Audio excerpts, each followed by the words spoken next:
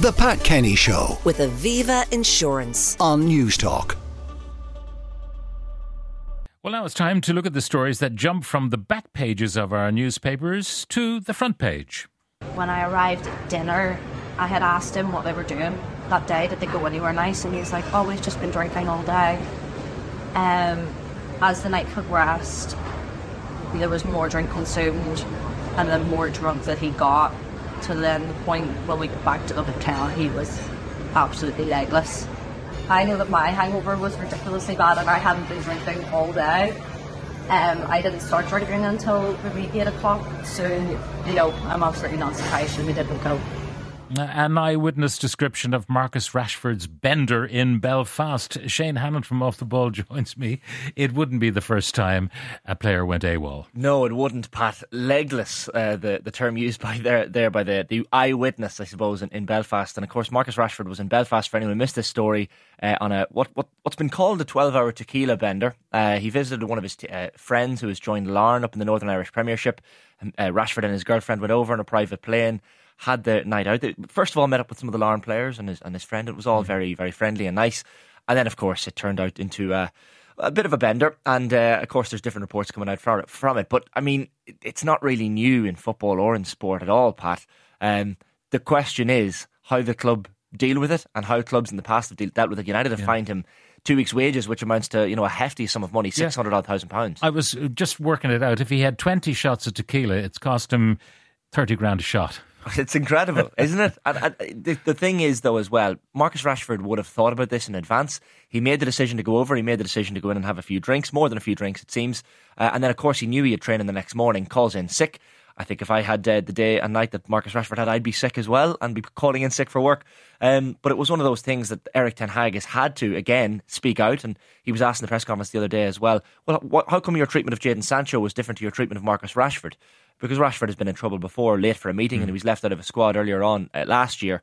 And then at the nightclub on the night they were beaten by Man City. Of course, in Chinatown in Manchester. So Ten Hag has said, well, Jadon Sancho went public. So that was his very quick way of calming it all down. But it's not the first time footballers have been in trouble, Pat, and it seems to happen quite often, certainly at the top tier. Now, I don't know how often they drink during the season. I mean, Jack Grealish would have the reputation of being something of a party animal. Jack Grealish would have definitely a reputation. Now, the thing is here, Pat, and I would definitely highlight this as well. Jack Grealish has the reputation of a party animal. He once crashed his car. There was rumours of drink driving and that sort of thing.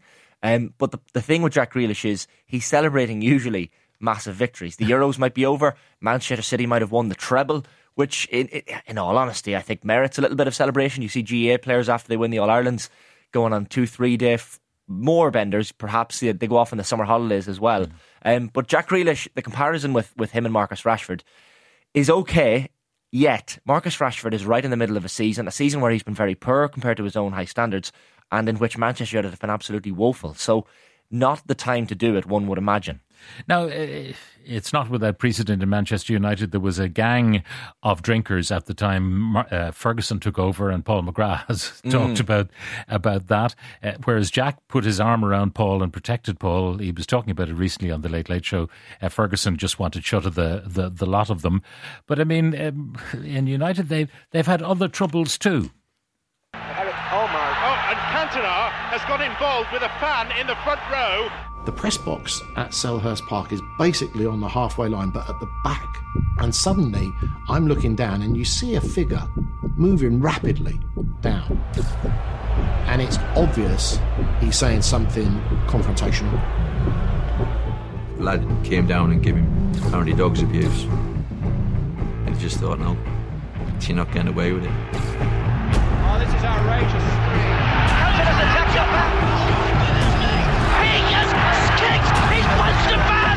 Eric Cantona has jumped in. He's just kind of taken aback by what you're seeing. You see him kind of launch himself into the crowd, and you're like, wow. Manchester United has today suspended Eric Cantona from all first-team matches for the remainder of the 1994-95 season. So it brings us all back. Kung Fu Cantona. But I forgot how iconic it all was. And then, of course, Cantona comes into the press conference and he says seagulls follow the trawler because they think fish will be thrown into the sea. And the whole thing is bonkers.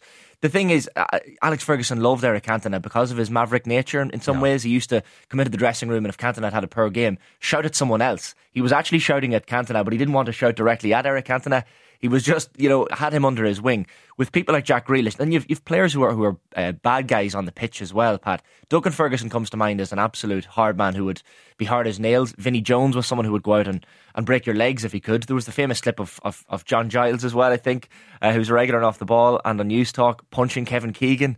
I think it was an FA Charity Shield match or certainly an FA Cup game. Punches him.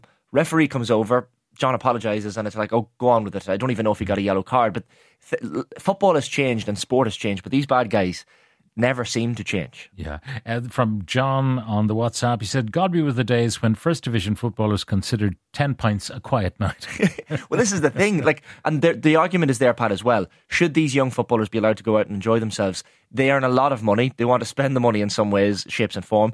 Now, maybe they could do it in the off-season, but like the likes of Marcus Rashford, he's not the first, and he most certainly will not be the last to go on absolute benders mid-season. Yeah. There are people, obviously, who had drink problems, like George Best famously, Gaza famously have drink problems, and that's a different kind of thing. In a way, Best's troubles started when he was a pin-up, basically, and developed a fondness for the gargle, which might have happened anyway. Exactly. A fondness for the drink, a fondness for women, and things that in some ways you could say distracted him, but then you look at the way he performed when he was on the pitch, and maybe it didn't quite distract him. It would distract some other people in different ways. Tiger Woods was someone as well, and there are often substances involved with all of these incidents. Tiger Woods famously at the press conference where he had to apologise for all his infidelity. Even footballers like George Best set an example to young people, and they possibly don't realise it at the time. Alex Higgins is an example in snooker as well, who possibly couldn't go out and play snooker unless he had a couple of drinks on board as well. It's probably a different type of bad boy. This decision by the likes of Marcus Rashford is exactly that. It's a decision by a footballer. But in the past, you might have had to have a very vigilant paparazzo to catch someone in action. But nowadays, everybody has a mobile phone. Well, this is the thing. Everybody has a camera. So these guys, they live in a very stressed environment, I think. They really can't have a good time without somebody reporting it. I'm not sure did Marcus Rashford think Belfast was on the moon or something. He probably thought, well, Belfast, no one's going to recognise me in Belfast, not realising that half the city are Manchester United fans, you'd imagine. I think that certainly the cell phones is one thing that footballers have to be more conscious and aware of. Marcus Rashford doesn't get on with Erik ten Hag. That much appears clear. Certainly he did not get on with Jadon Sancho, Erik ten Hag. It sets a bad precedent. Ineos are coming on board now as well, talking about changing the culture at Old Trafford. I mean, this is one very obvious example of culture changes that are very much needed. Paul Pogba was another player who kind of did not exactly toe the line and paid with his position at the club. So Rashford would want to be very, very careful, or his legacy at Old Trafford will be diminished, you'd imagine. Shane Hannon from Off the Ball, thank you very much. Now a reminder that our items are uploaded as podcasts, which you can listen to on the News Talk app powered by Go Loud. The Pat Kenny Show. With Aviva Insurance. Weekdays at 9 a.m. on News Talk.